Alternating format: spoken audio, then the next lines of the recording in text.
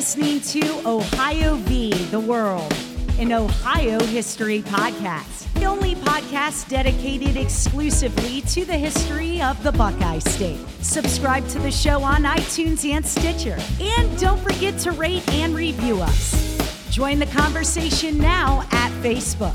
Stream and donate to the show at OhioVTheWorldPodcast.com. Now, here's your host, Alex Hasty.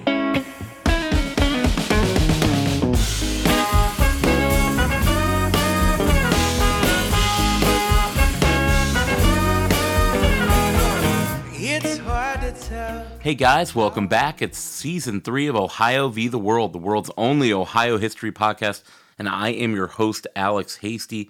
So good to be back with you guys, and we've got an awesome season planned. Really looking forward to it. We're starting with our first episode here about Neil Armstrong, called Ohio versus the Moon. Next week, and on Friday, October 19th, we hope to see you at our launch party, our season 3 launch party. Anyone who's been to any of our previous launch parties knows how fun those are.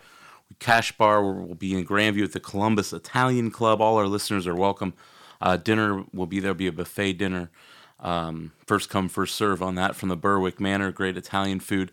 We're just asking for a $5 donation. All proceeds go to our nonprofit to promote Ohio history across the state. So we had an awesome summer. We joined the board of the Ohio History Connection, formerly the Ohio Historical Society. We're very excited. We'll talk more about that as this episode goes on, as this season goes on. Since we joined the Ohio History Connection here in Columbus, we found that they actually manage 58 sites across the state. I'm on the sites committee, and I'm trying to visit all 58 of those here in the next year or so. But one of those 58 sites is the Armstrong Air and Space Museum in Wapakoneta, Ohio. The county seat of Auglaize County in northwest Ohio is the hometown of Neil Armstrong, the first man to walk on the moon. So we went out today, and that's where we did our interviews. We did kind of a roundtable discussion with 3 really leading Neil Armstrong experts, and we had an awesome time in Wapakoneta. We were actually there just last night for the premiere. They had a big premiere of the movie First Man, which comes out the same day as this podcast is hitting the airwaves, starring Ryan Gosling as Neil Armstrong, and a big feature film that comes out. It looks fantastic. We were there last night for the premiere in Wapakoneta as the guests of the Armstrong Air and Space Museum. Big fundraiser up there to raise money. We had a big outdoor dinner tent, and then actually went and saw the movie in the old historic theater in Wapakoneta. So really fun times. Thanks again to them. Our beer for the episode, we are drinking the Binary Star Black IPA from our friends at Land Grant Brewing here in Columbus. You can check their tap room out on West Town Street in Franklinton, landgrantbrewing.com. The Binary Star Black IPA, 7.8%, but it's got, it's a dark beer, dark IPA, black IPA, but it's got these kind of citrusy floral finishes that I love in my pale ales. But it's also got that dark malt, almost like a caramel, smell to it. So check it out. It's part of their Space Grant series. Land Grant will be providing all the beer for our launch party, Friday, October 19th. We'll be drinking Land Grant beers, and all our listeners are invited to that at the Columbus Italian Club in Grandview. Today we're talking about Neil Armstrong. We'll go down as the biggest, most famous person from Ohio. When you say 200-300 years from now, who will they remember? They're not going to remember Rutherford B. Hayes. They're not going to remember Warren G. Harding, but they will remember Neil Armstrong, the first man to walk on the moon. We went to Wapakoneta to do a roundtable interview. And you ask, we were off for 5 months. It's been 5 months since our last episode to end season 2, our live episode from the Columbus Podcast Festival. And we asked, well, what have you been doing? First of all, I love my springs and summers off. But also we're researching. Because I got to know my stuff. When I walk into a room with people like Greg Brown, the experience coordinator at the Armstrong Air and Space Museum, or the Brittany Venturella, the interim director up at Armstrong Air and Space, and our friend who hooked all this up, Craig Noble, he's a board member up at the Armstrong Air and Space Museum in Wapakoneta. I got to know what I'm talking about, because these 3 know it all. And they were awesome to sit down with. They were super gracious with their time. They took me through the museum, which was fantastic, armstrongmuseum.org. You got to go see it. A great little couple hours that you can spend there. They're doing an expansion. We'll talk about all the new and exciting stuff that's going on there. And, of course, all the interest with the movie with First Man and Ryan Gosling. We'll talk about when he came to the museum with Brittany, doing his research for the film. And I urge you to go see it. It is an awesome movie. It's a blockbuster feature film made about Ohio history, so I'm going to be down with it. We had so much fun at the premiere last night. Because this Moon event on July 20th, 1969, Sunday night, primetime TV, when Neil Armstrong steps off around 10 p.m. Eastern. You've got to understand the importance to the people who saw it. It was a moment where we all came together, everyone across the world, through the magic of television and the magic of science and exploration, shared this immense moment in human history. So we're going to play some of that for you as it was on TV, as people crowded around television sets all over the world. But without further ado, it's time to buckle up. It's liftoff of Season 3. It's Episode 1, Ohio vs. the Moon. Step off the limb. It's one small step for man, one giant leap for mankind. Columbia, this is Houston, AOS, over. Houston, Columbia, 19, over. Roger, EVA is progressing beautifully. It's setting up the flight now. You're about the only person around that doesn't have TV coverage. Neil Armstrong's born in 1930, just outside of Wapakoneta in the kind of New Knoxville or St. Mary's, Ohio area.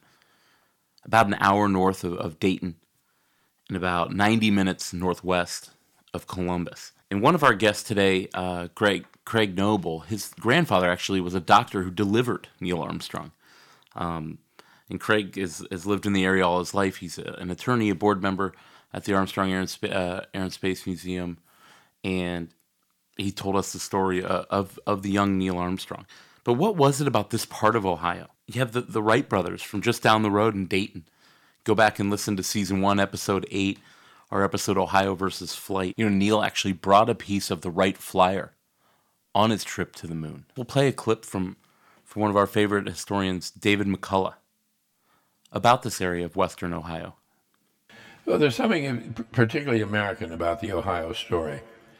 And it's, when you look at who came from Ohio and what they did, it's quite remarkable. Presidents, inventors, and there's a strange coincidence, and maybe it isn't a coincidence, that the first human being ever to fly in a flying machine, Orville Wright, and the first human being ever to set foot on the moon came from the same section of southwestern Ohio, Neil Armstrong. And then, of course, John Glenn also came from Ohio, as did Edison, as did numerous other people in that very protein time. Brittany Venturella joined us as well. She's the interim director of Armstrong Air and Space. And we asked her just about his first flight. The Armstrongs moved around, mostly around Ohio. But we asked about his first flight as a child. Neil Armstrong's first flight was in Warren, Ohio. His father took him, instead of going to Sunday school because the rates were cheaper in the morning, they took their flight in a Ford Tri-Motor. And as his father tells it, Neil thoroughly enjoyed his experience, and perhaps that was one of the defining moments of his love of aviation. And so he was how old? Just shy of his sixth birthday. Yeah, close to 6 years old.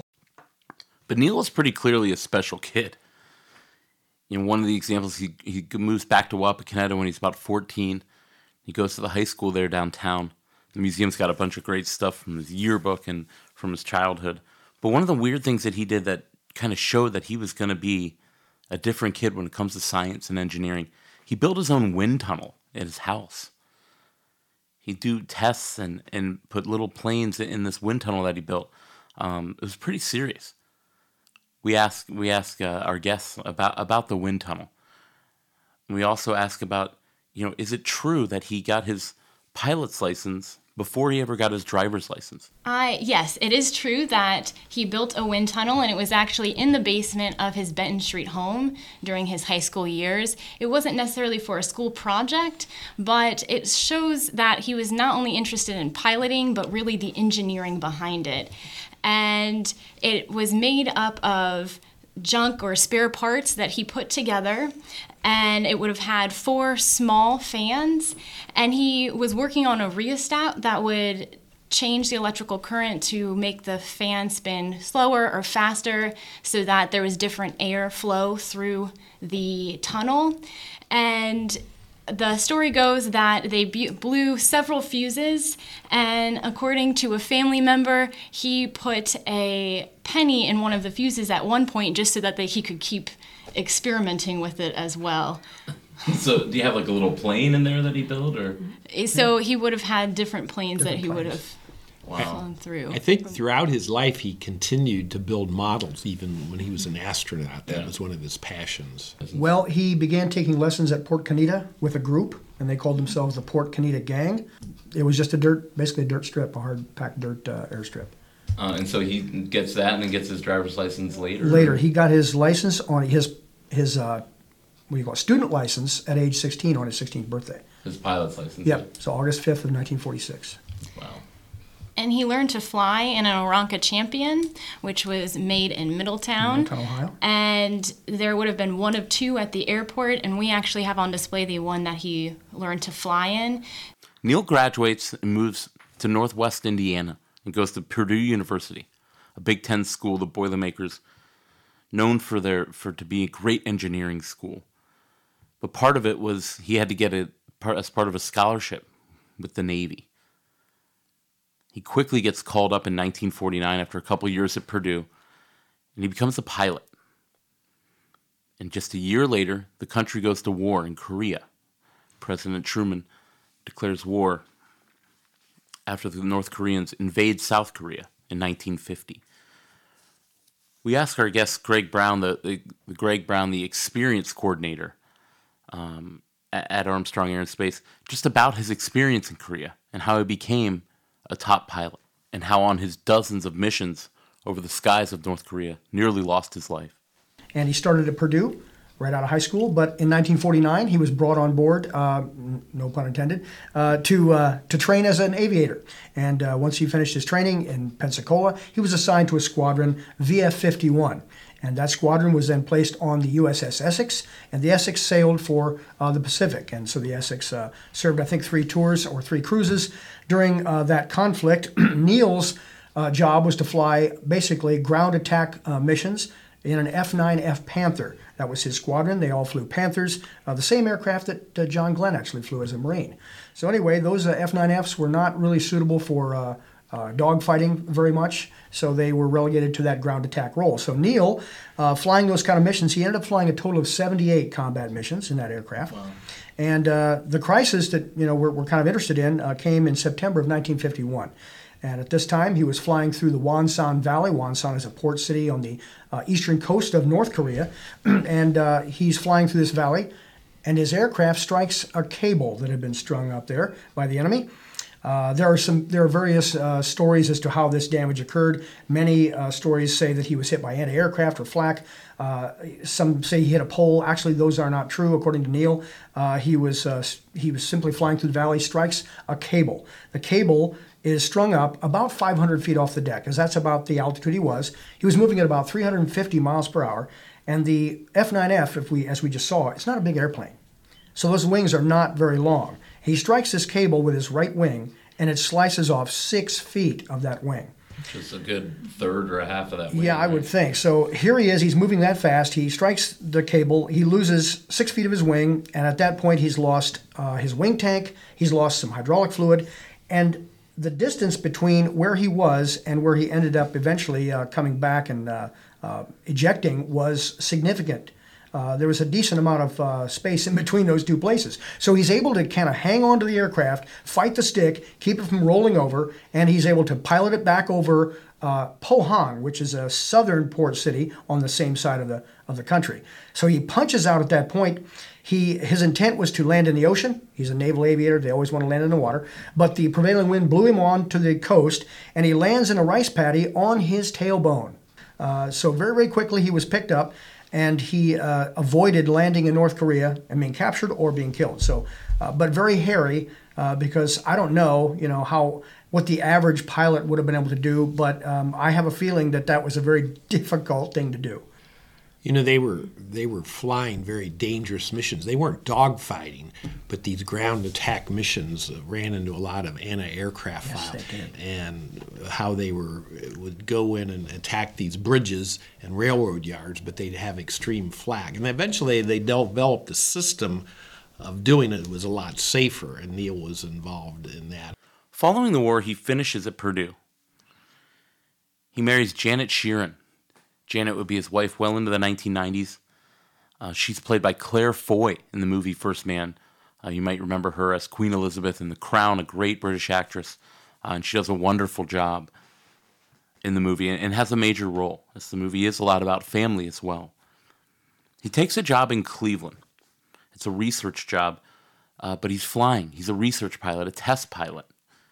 He takes a job in Cleveland at the Great Lakes, which now is called the Glenn Research Center. It's a NASA facility in Cleveland, Ohio, the Glenn Research Center.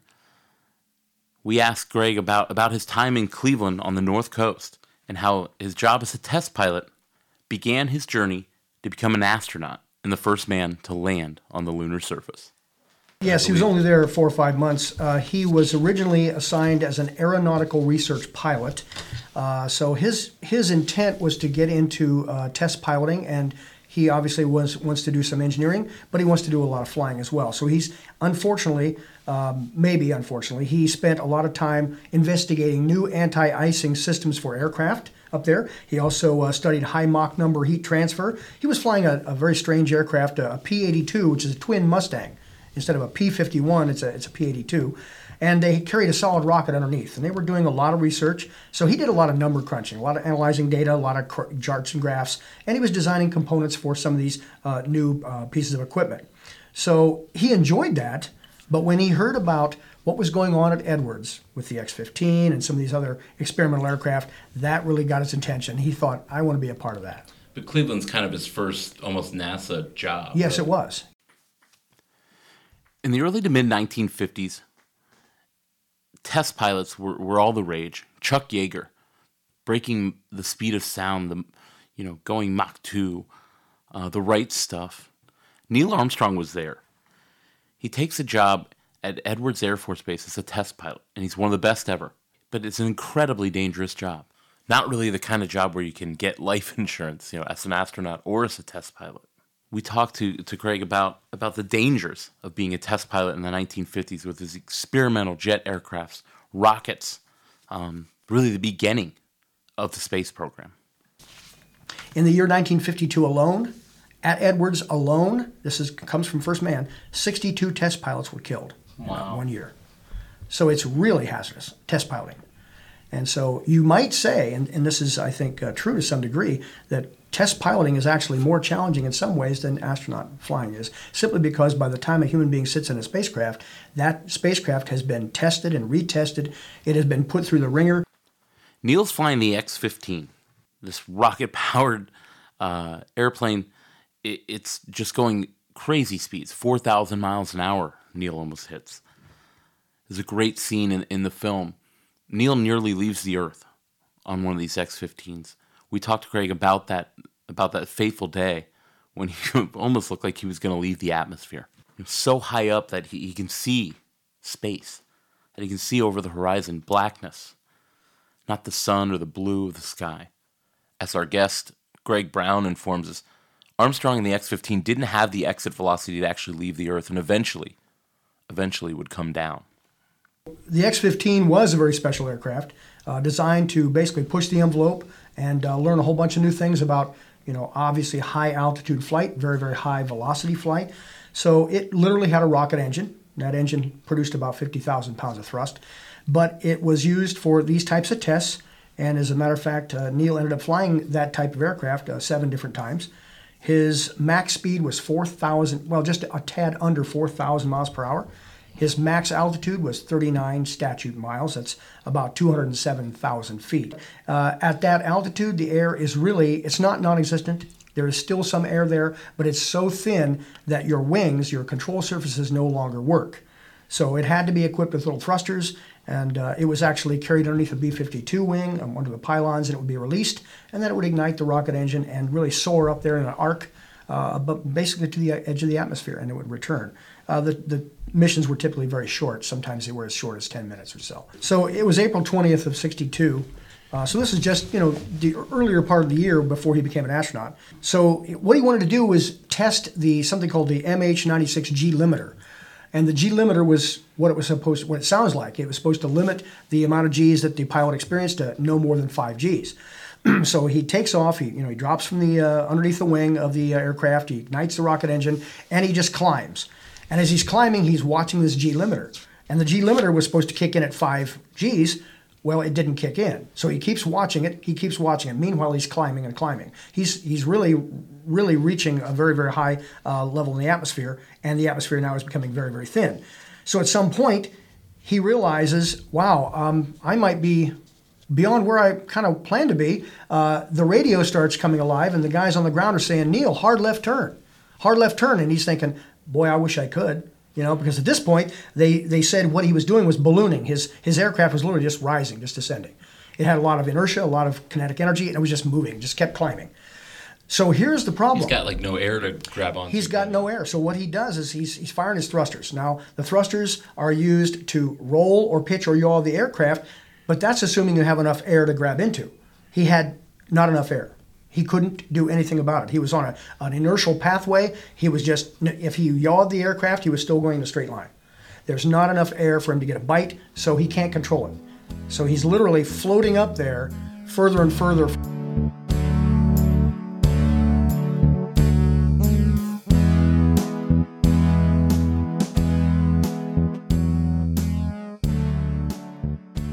But why, some say, the moon? Why choose this as our goal? And they may well ask, why climb the highest mountain? Why, 35 years ago, fly the Atlantic? Why does Rice play Texas? We choose to go to the moon. We choose to go to the moon.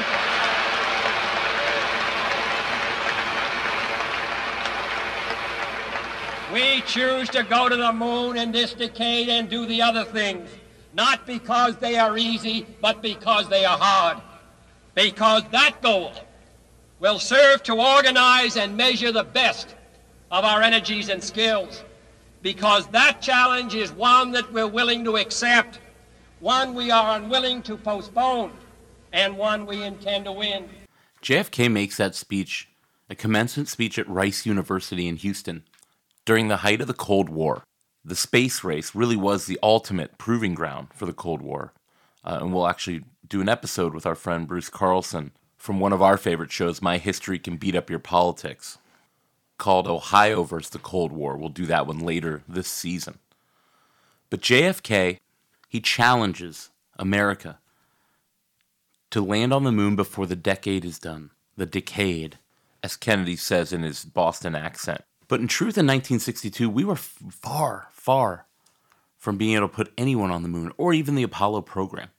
We were way behind the Soviets, who'd launched Sputnik first, who put a man in space first, who put a man in orbit first.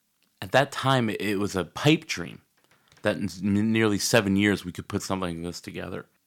Following the Mercury program, when men like Alan Shepard did leave Earth, we talked to our roundtable about when Neil joins the NASA Astronaut Corps after getting a call from Deke Slayton. Neil joined the astronauts coming off personal tragedy when his 2-year-old daughter, Karen, died of brain cancer. That same year, Neil decided to follow his dreams and join the New Nine when he joined NASA's Gemini program. Well, it was the in-between stage between Mercury and Apollo. And one of the basic goals of the Gemini program was to master the rendezvous and docking procedures. And Mercury was really like a just try to leave Earth type of program, correct. Right? Okay. Get our feet wet and expose the astronaut to orbital operations and see what they can do. Yeah. Okay. And one of the prizes of the museum is the Gemini capsule here. And it's amazing to look at to see how they could live in that for up to 2 weeks. One mission went that long in that cramped space. It's also worth mentioning that while they were spinning, they would have had limited communication with NASA. So we already mentioned that test pilot abilities and how that played in. They had to problem solve very quickly and on their feet. Yes. Well, I guess sitting in the capsule. But Wait a second. Did Brittany say spinning? Yeah. The Gemini mission does dock with the Agena target vehicle. They meet up. There's claps and cigars at Mission Control. They've done it. And for 27 minutes, they are docked with the Agena rocket, running through their tests. But then things start going wrong. So they get hard docked, and then they go about doing some of their procedures that are revolving around joint maneuvers with the two. So they're docked for 27 minutes. And Dave and Neil have their cabin lights on, and they're looking at their checklists, and nothing particular exciting is happening until Dave just happens to look up from his checklist and see that his 8-ball, his attitude gyro, is wobbling around.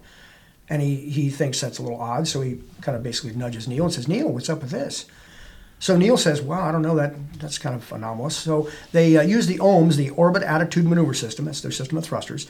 And Neil activates that, and he fires some thrusters and basically thinks that's going to be the end of it. They'll stabilize it, and they can go on. And as it turned out, this problem did not go away. And they realize now they've got something of a major issue because no matter what they do, the two spacecraft are still wobbling. And they're still rolling and spinning. They're not going too fast yet because of all the mass between the two of them. But they made a decision that was very fateful. It was nearly the end of them. They looked out their windows, see the Agena, they see the other end of the Agena where the attitude control system is, and it's venting. And it's venting in such a way that it makes them believe perhaps the Agena is the cause of this wobbling and spinning. And yet, they also look inside their spacecraft, see the propellant quantity indicator, and they look at that and say, we were losing propellant too. Right, and they weren't spinning before they docked with the Agena. No, they were not. So they had no problems until they docked. So now it becomes a question of how do we sort this out, the various causes. What we need to do, they thought, is we'll undock from the Agena and we'll be able to sleuth it out, be able to kind of parse these out and figure out which one's causing it. And that was a decision, again, that almost cost them their lives. Because when they made that decision, they both agreed. Dave hit the docking switch after Neil basically neutralized most of the motion for a moment. And then when they separated, Neil hit the forward-facing thrusters, backed off from the Agena, and it immediately became obvious that this was going to be a bad day because now they start spinning faster. Beginning to pick up speed because, again, you no longer have that mass on your nose and you have the same amount of thrust. Now, the sad thing is you can't look on your control panel and see which thruster is firing, if any. That's just not the way it's wired. So the Agena was actually stabilizing them. Yes, it was. Its mass was, yes.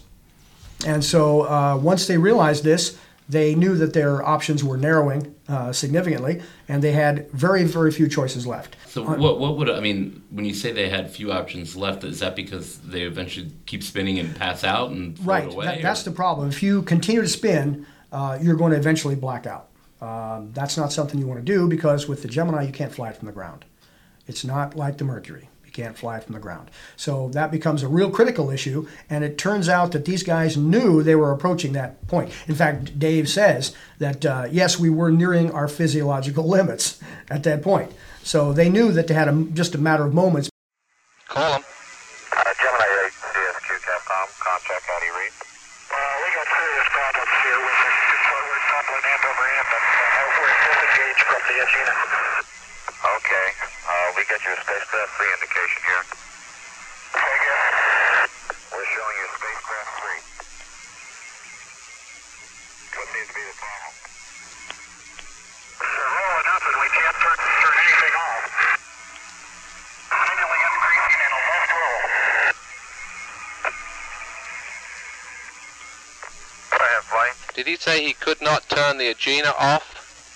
No, he says he is separated from the Agena and he's in a roll and he can't stop it.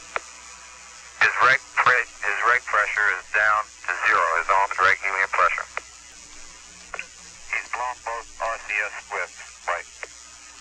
Say again? In a violent left roll here at the present time, and we can't harm RCS is off and we can't fire it. We currently have a roll, a stuck gas controller. Would you copy flight? They seem to have a thruster. They have initiated the squids and blown them, but they can't seem to stop it or get them working. Did I hear him say he may have a stuck hand controller? That's affirmative, flight. Not a flight, this is CSQ. We can't seem to get any valid data here. He seems to be in a pretty violent trouble right now.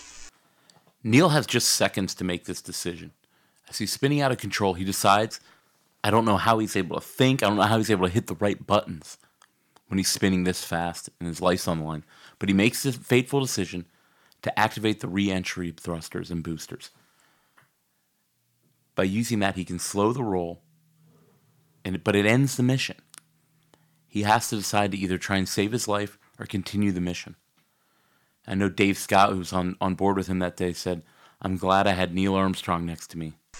We've lost considerable gas pressure and it's way down. Okay, we're regaining control of the spacecraft slowly in RCS direct. Roger, copy. They armed the reentry system, and that's in 2 rings, and that gives them a little bit of redundancy. But that system is not designed for orbital maneuvers whatsoever. Right. There's a limited amount of propellant in there. The duty cycle is very short, so it's not intended to be used in any other way except steering during reentry. But there was no choice. So it's a matter of arming the RCS, burning those thrusters for about 10 minutes or so, and neutralizing that spinning. And then once they did that, they stabilized the spacecraft after 25 minutes after the... In fact, I actually have a little timeline here. Just a real quick and dirty one, okay? 7 hours after launch, the anomaly began. They started rolling.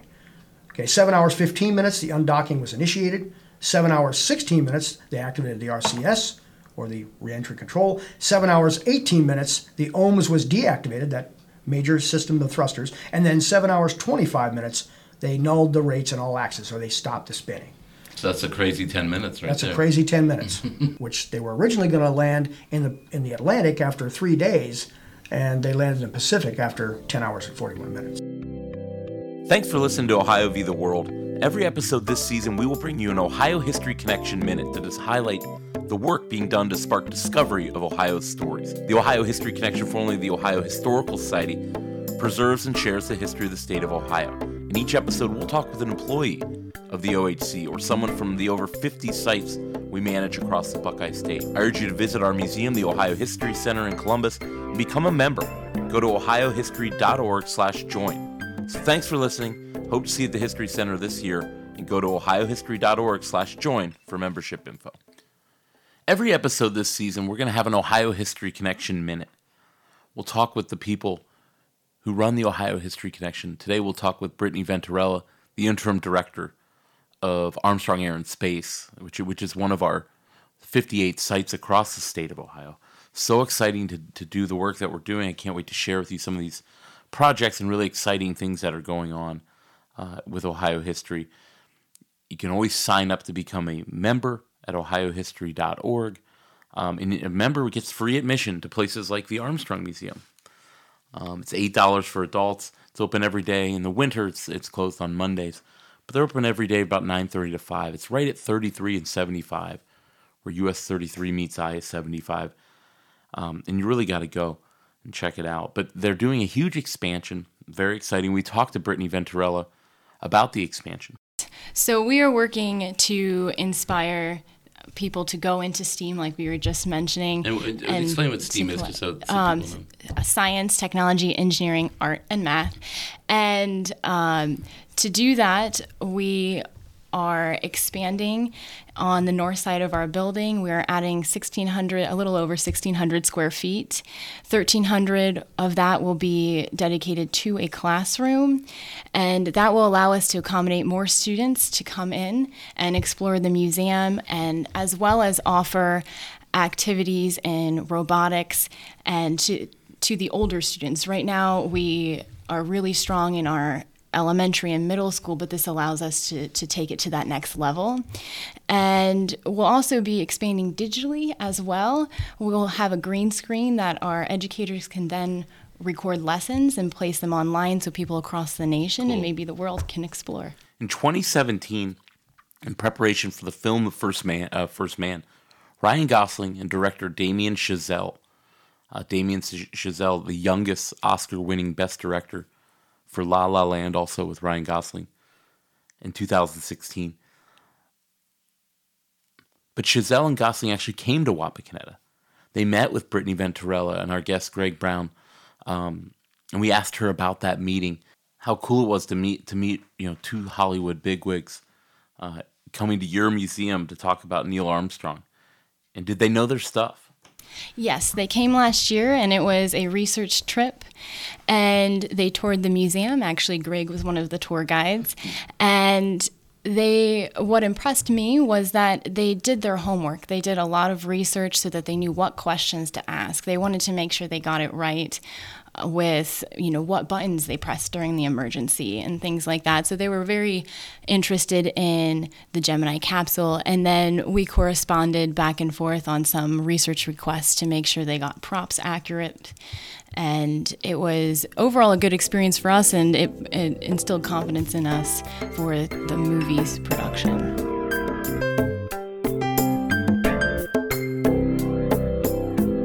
He cheated death again 2 years later while flying an experimental device designed to simulate a lunar landing.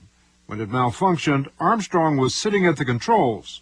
He ejected barely 100 feet from the ground. And if you didn't get out, that would have been your life.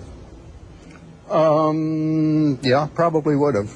Yet somebody told me that after that happened, when it was all over, you went back to your office and sat down to do paperwork. That's true. I did. There was work to be done. Wait a minute. You were just almost killed. Oh, but I wasn't. July 16th, 1969. Apollo 11 upon a Saturn V rocket, the biggest ever made. This is a few weeks before Woodstock, a very divisive time in our country.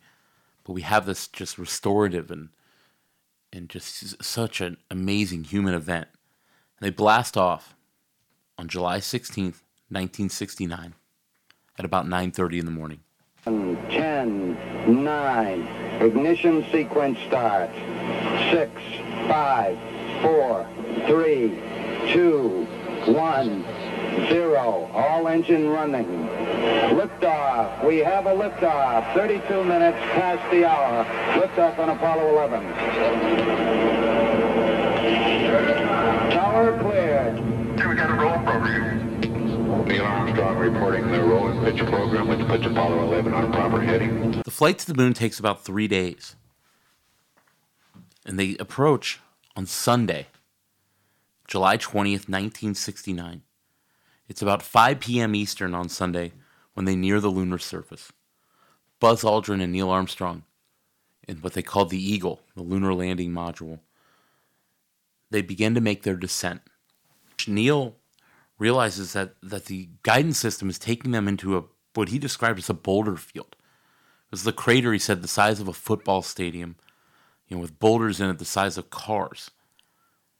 And that's when the test pilot, Neil Armstrong, takes control. He decides to land it in a different area. He takes control of the capsule. And we're going to play you that approach, and we're going to play it, from mission control, and really what people on television heard that afternoon, early evening on Sunday, July 20th. You'll hear fuel calls in the background. 60 seconds, 30 seconds. They try to stay off the comms because they don't want to pressure Neil, but the gas is getting low. If they're running out of fuel, if they drop the vehicle, it could be damaged. They could be stuck on the moon. They might have to abort the mission altogether. And all the while, there's all these alarms going off inside the vehicle. They're calling back to mission control to try to explain that. Greg said that maybe they did have a little more fuel, maybe 20 seconds more after the countdown hit 0, which it definitely did by the time they touched ground. We're going to listen to what it sounded like on TV, what it sounded like in mission control, and what it sounded like inside the Eagle as Neil Armstrong takes control and tries to guide and be the first person to land on the moon. Something that people have dreamed about, looked up at the stars and thought about for thousands and thousands of years. He's going to be the one to do it, if he can just get the Eagle down. 4 forward, drifting to the right a little. 20, down a half. 30 seconds. Forward, just. Good. Okay.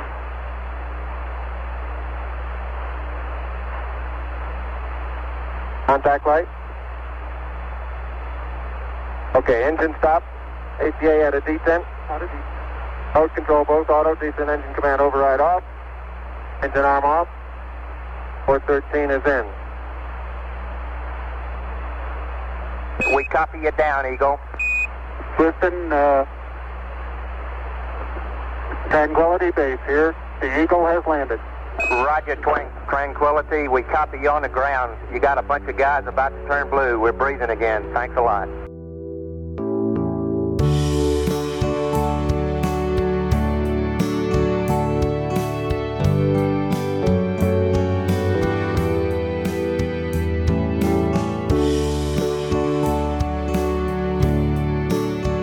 After they landed, they didn't just walk right out. There's actually like a rest period that NASA had put in there, where these astronauts are supposed to do some checks of the system. They're supposed to try and get some shut-eye. You know, obviously they really don't. And by now everyone's heard they've landed. And everyone who wasn't there in the afternoon, they're now rushing to their televisions as NASA announces that they're going to do the moonwalk. People run to friends and families, and everyone's watching on the TV. And this is all over the world. It's not just an American moment. But that's how badass it was, that really only us, only the Americans, this off. I urge you to go watch the Mad Men episode Waterloo. It's in the middle of season 7. But they do a great job of depicting what it was like for people to watch that moon landing live.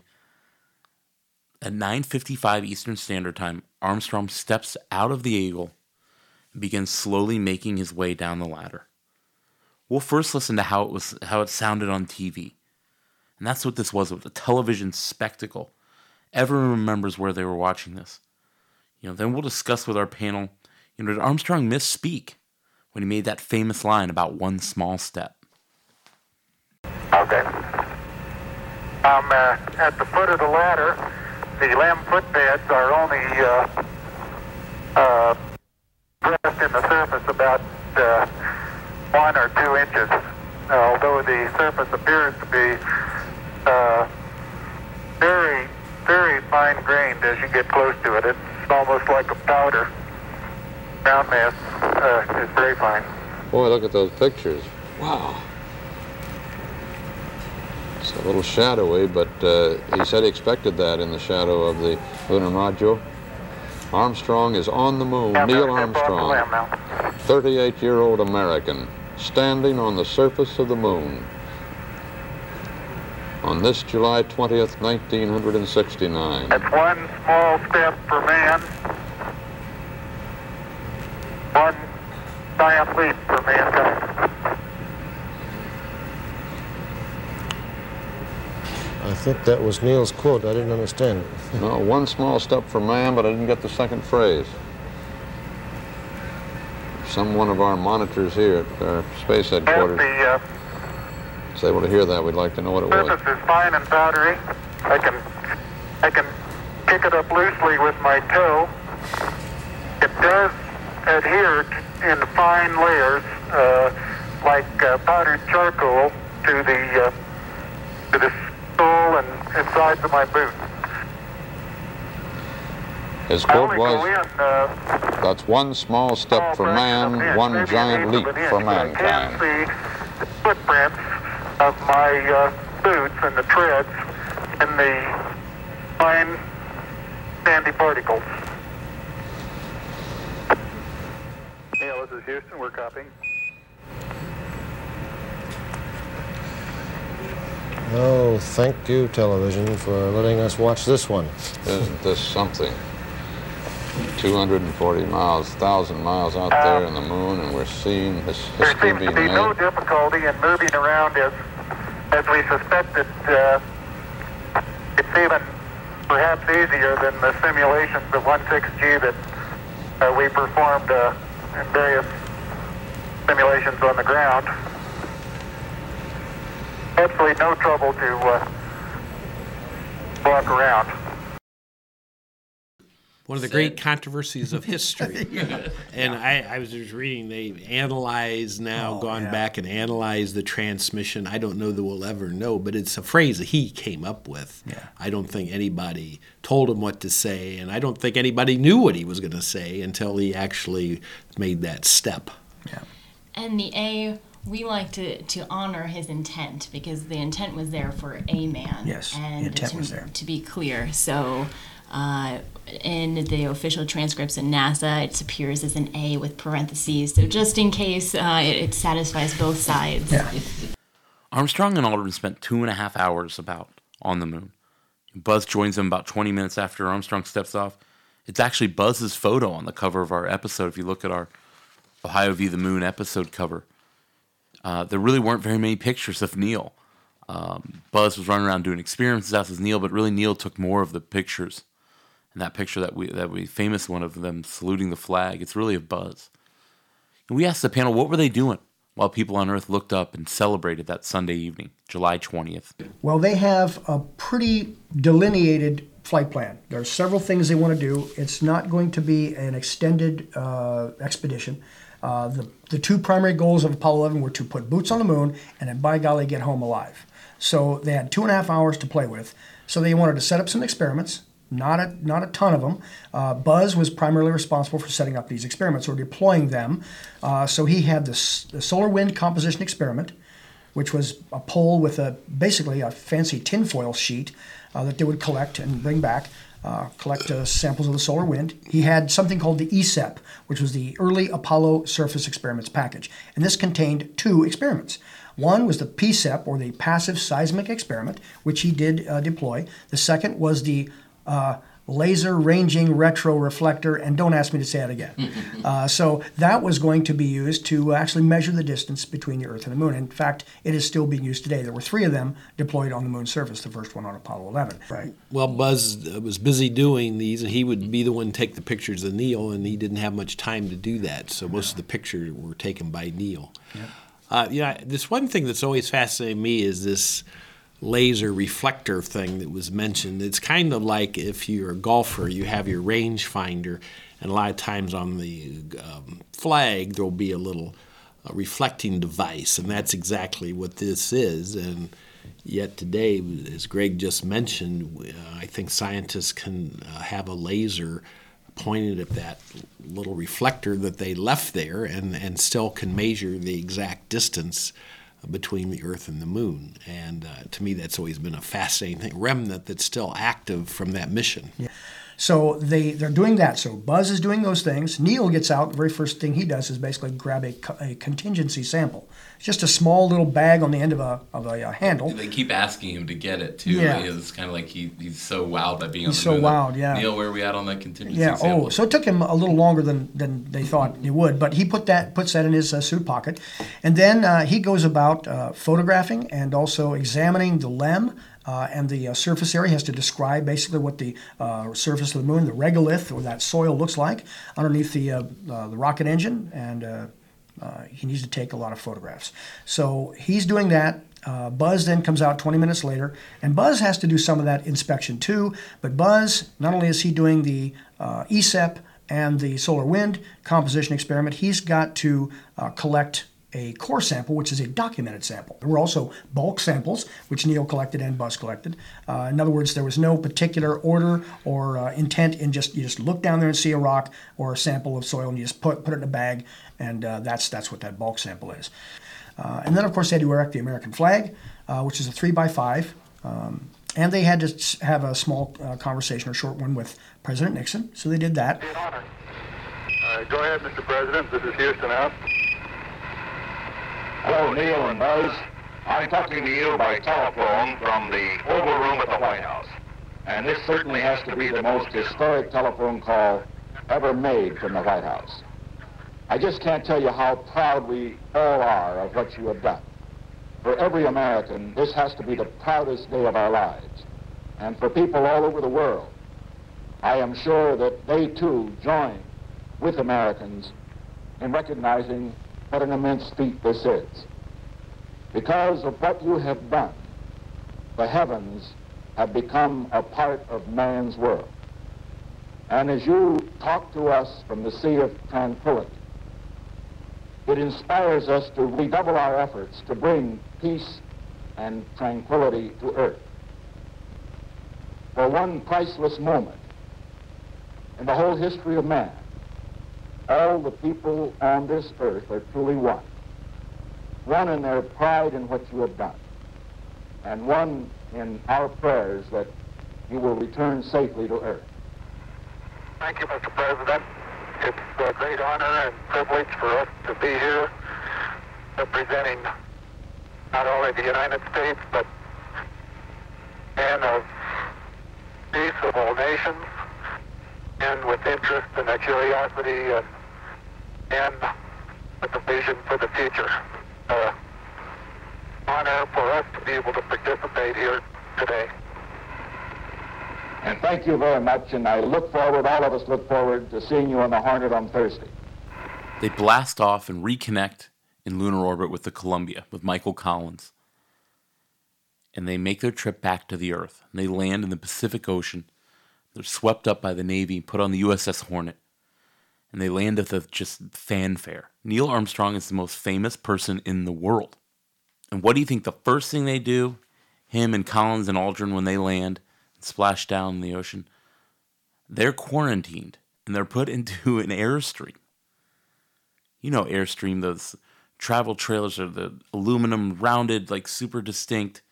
I love Airstreams. I love when I see them. They make me smile when I see them. I have some friends who have one. My aunt, when I go down and see Miss Ohio View of the World, and I go stay in Cabo on vacation, when I read all my history books on the beach, my aunt lives down there. She's got an Airstream on her property. She's got a nice house, but she's also got an Airstream on top of the little mountain that they live on. We actually sat down with the historian for Airstream, a great Ohio company in Jackson Center, Ohio, Northwest Ohio, really just down the road from Wapakoneta. We sat down with Samantha Martin to talk about the quarantine, the space cooties, the reason that they were in this Airstream. And they're there for almost 3 weeks. There's that famous picture that we'll talk about with President Nixon outside the Airstream and all three of them laughing through the window. And we'll talk about the MQF, the mobile quarantine facility that the astronauts spent 17 days in upon landing. MQF, yeah. So MQF stands for Mobile Quarantine Facility. And so as NASA was working on the moon landings, there was a concern of lunar contamination. And so an agency was formed called the Interagency Committee on Back Contamination. And it was a group of organizations concerned with public health. And so they determined that they wanted to keep the astronauts quarantined. But in the meantime, from the landing in the ocean to the lunar receiving laboratory, they were looking for a mobile quarantine unit. And so NASA contracted with Melpar Inc., who then subcontracted with Airstream to build a total of 4 MQFs. They were essentially modified Airstream trailers. They were 35 feet long and adapted so that they could be transported on the ship and the cargo plane. And so it was a sealed aluminum shell with exhaust fans and filters that allowed for a negative pressure, internal negative pressures for biological isolation. There was a decontamination transfer lock to allow for the astronauts to send out the samples and films that they had collected. And other than that, there were living facilities, as you'd find in a standard Airstream at the time. There was a kitchen, a bathroom, a microwave, but instead of where the credenza normally was, you had a medical examination table, and it was situated to fit up to 6 people for 5 days. So what was their fear? I mean, I know I use the joking term space cooties, but was it just they just didn't know? Yeah, I guess it was more fear of the unknown, in that perhaps if there was some unknown bacteria that the astronauts could then bring back and no one here would have built up immunity to that, it was the concern of how to keep them quarantined to make sure that didn't happen. And the MQFs were used for Apollo 11, 12, and 14. And after Apollo 14, it was determined that that wasn't really a threat, and so the program was abandoned at that point. What are they doing? How are they entertaining, the Apollo 11 astronauts that are in there for almost 3 weeks, right? Yeah, well, so they had, comfortable lounge areas. They had bunk beds, and it was the 3 Apollo 11 astronauts, but also their surgeon and the one of the program engineers in there with them. And so they ate, they slept, they worked on reports, kind of talked about their experience, met with President Nixon. And that's right outside of the MQF, as the 3 of them were kind of peeking out of the rear window.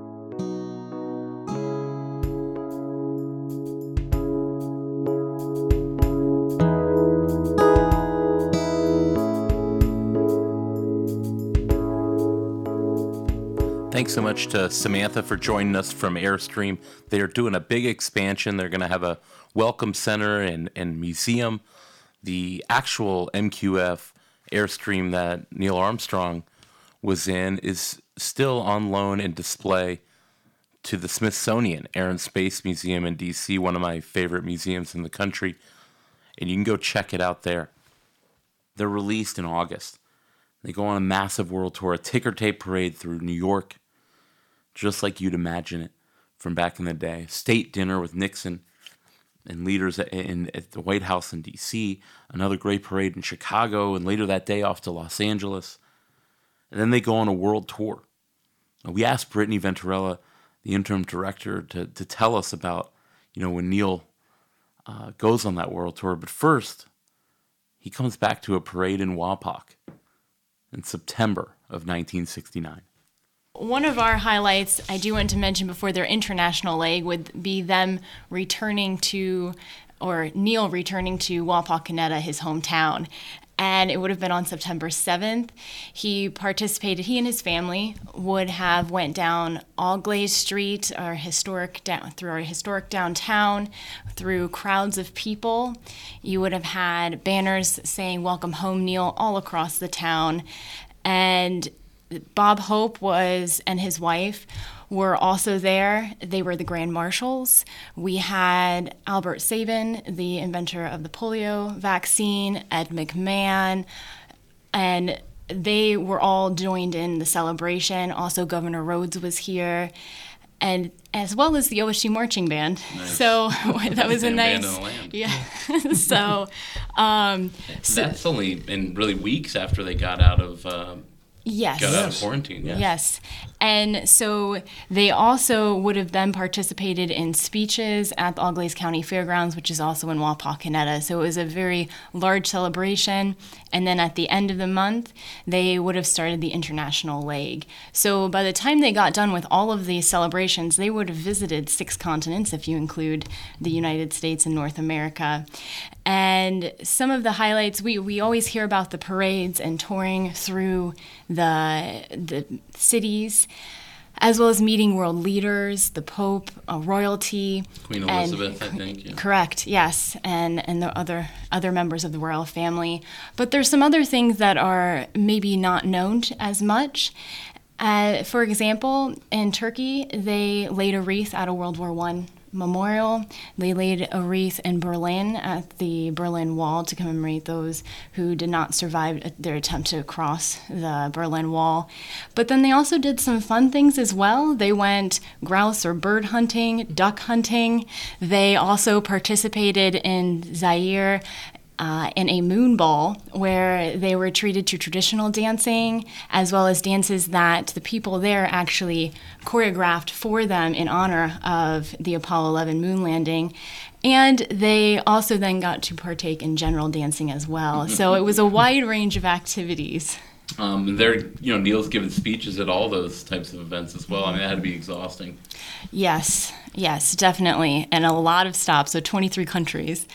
I just say I think I might be the only one at this table that was actually there at the parade where I don't think you were born then. No, my mom and dad didn't want to come down here for the traffic. But I was in college, and I was here for the parade. Yeah, it was a huge parade. There was another, when he went on the Gemini mission, some people forget that. There was another huge parade. I actually marched in that as a member of the St. Mary's marching band.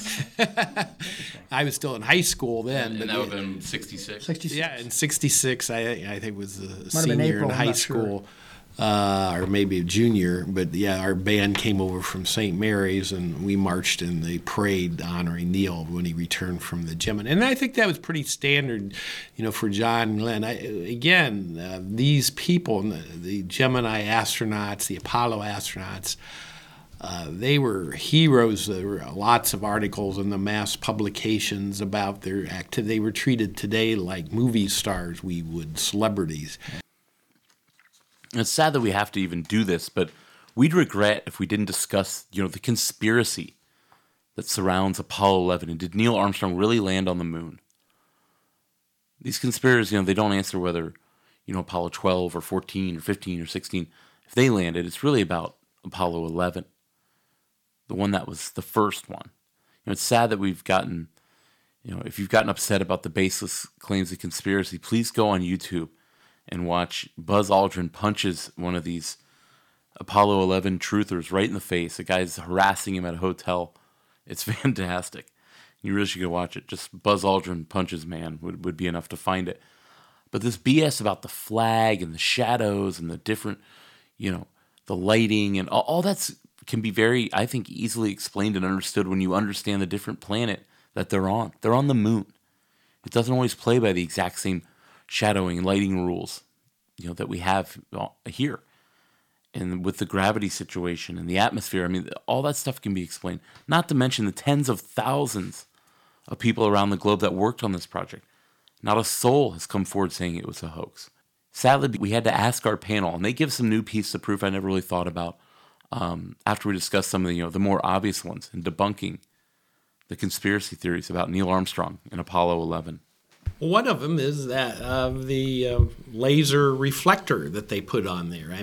You couldn't get that bouncing back from a laser unless they had actually physically placed that on the moon. So in my mind, that's always been one of the key, if you want evidence for doubters, that's used still on a daily basis, I assume, by some, scientists. Mm-hmm. That's just one of the many good arguments. Some people might say, well, how do we know that some unmanned spacecraft didn't land it there? Well, honestly, if we could land an unmanned spacecraft there and place that there, why couldn't we put a person there? Another couple of good examples of, I should say, countervening evidences are the massive amounts of rocks that we brought back. The lunar samples we brought back total over 800 pounds of rocks and soil. And some people might also say, well, how do we know they're not just faked, or how do we know that they're real lunar samples? Well, lunar samples aren't the same as Earth samples. There are several major differences. We don't have sedimentary rocks on the moon. Those are created by flowing water. Lunar rocks are anhydrous, that is, they don't have water in them. They typically don't contain quartz, calcite, magnetite, amphiboles. They don't contain micas, and Earth rocks do. Many Earth rocks do. So that's kind of another example of something I would use.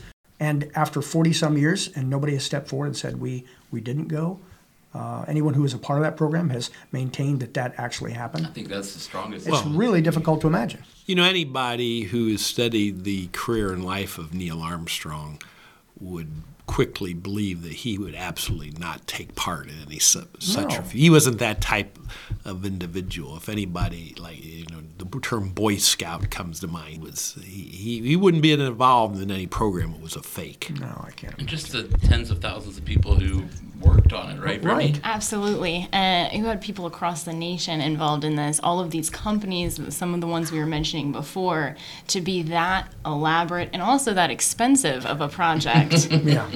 For it to be a hoax is just, for me, unbelievable. It's absurd. Yes. It's absurd.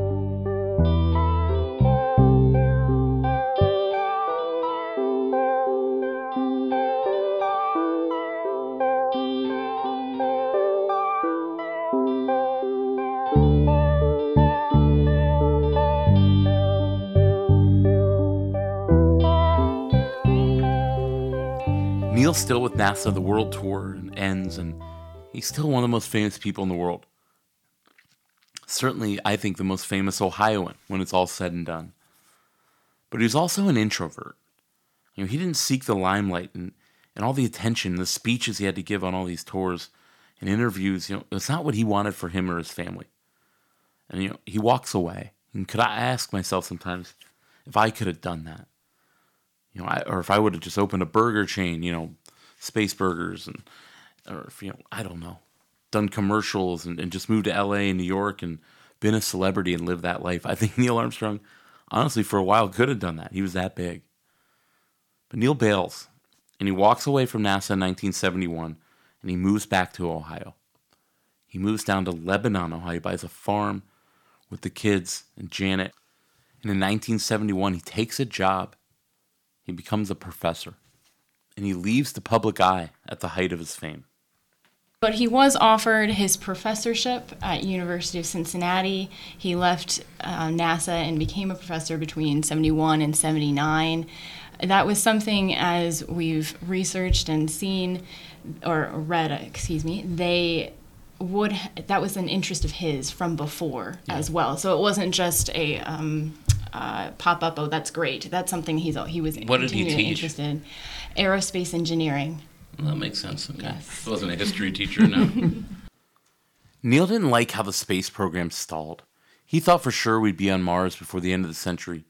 People living on the moon, the space stations in the sky, in the space.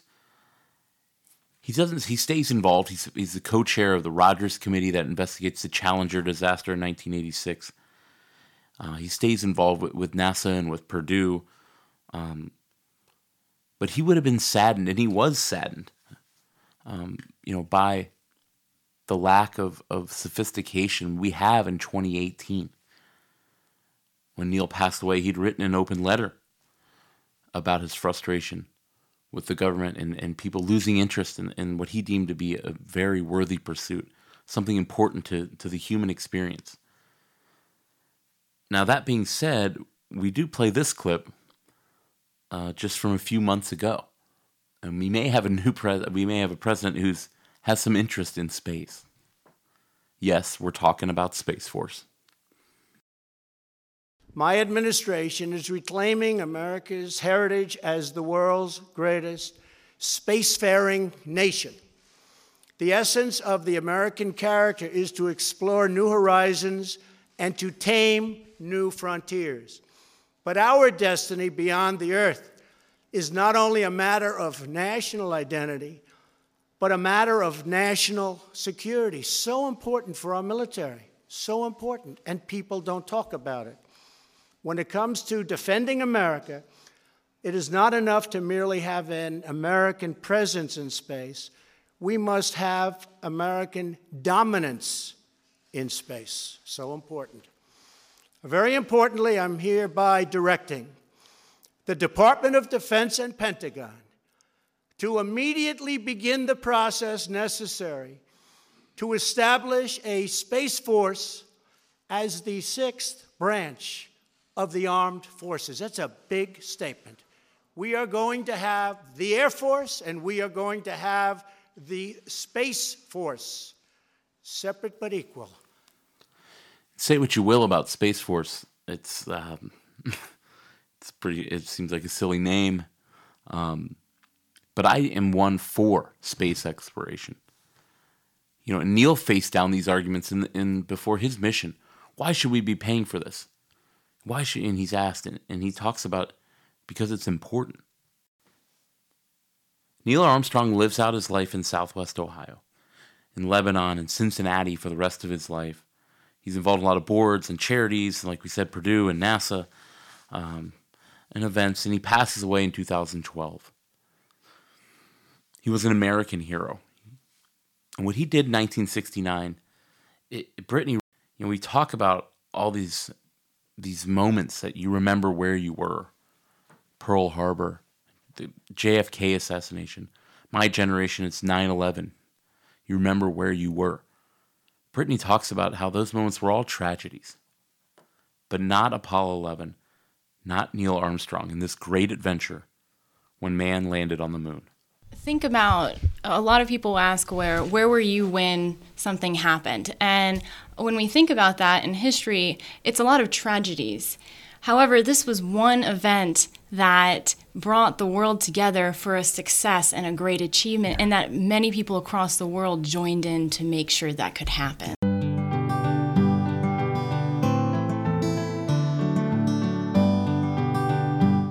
From Garfield's tomb to the Serpent Mound, from the big cities to the river towns, first in flight making history.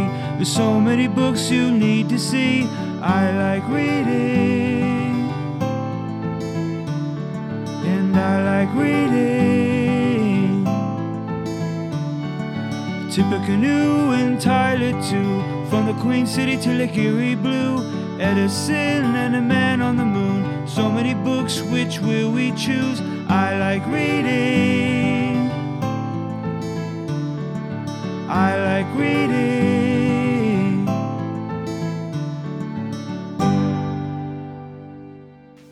Our book recommendation, guys, is First Man by James Hansen.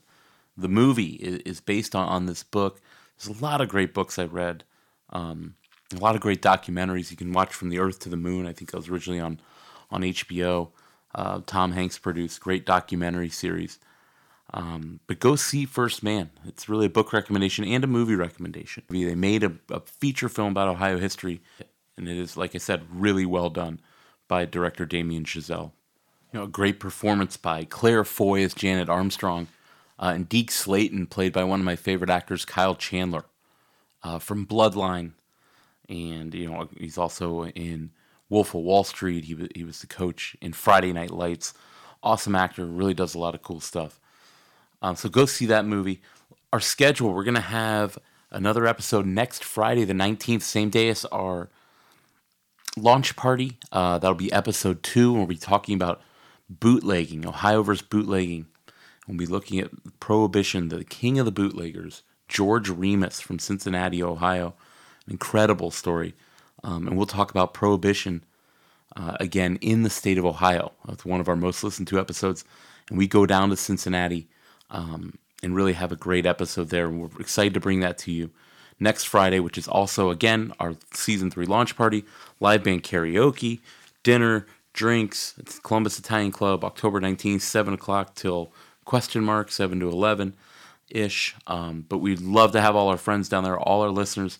Feel free to bring any of your friends. Again, it's not going to be a real history-centric night. It's really more of a party just to celebrate the new season of Ohio v. the World.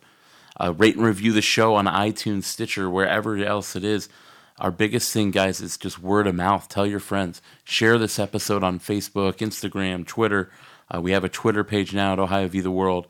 We got an Instagram, Ohio v. the World podcast. And check us out on Facebook, or email us. You got a show idea, ohiovtheworld@gmail.com. Moving forward, we will be doing episodes and dropping them on Sundays. Just these first 2 will be Fridays, because we want to get content out to you guys here at the beginning, and then it'll be every other Sunday from there on moving forward. And we're looking forward to being with you all the way through the spring of next year. So thanks for listening to episode 1. We'll see you guys next time for Ohio versus bootlegging. Columbia, this is Houston, AOS, over. Houston, Columbia, over. Roger, the EVA is progressing beautifully. They're setting up the flight now. I'm not sure about the only person around that doesn't have TV coverage of the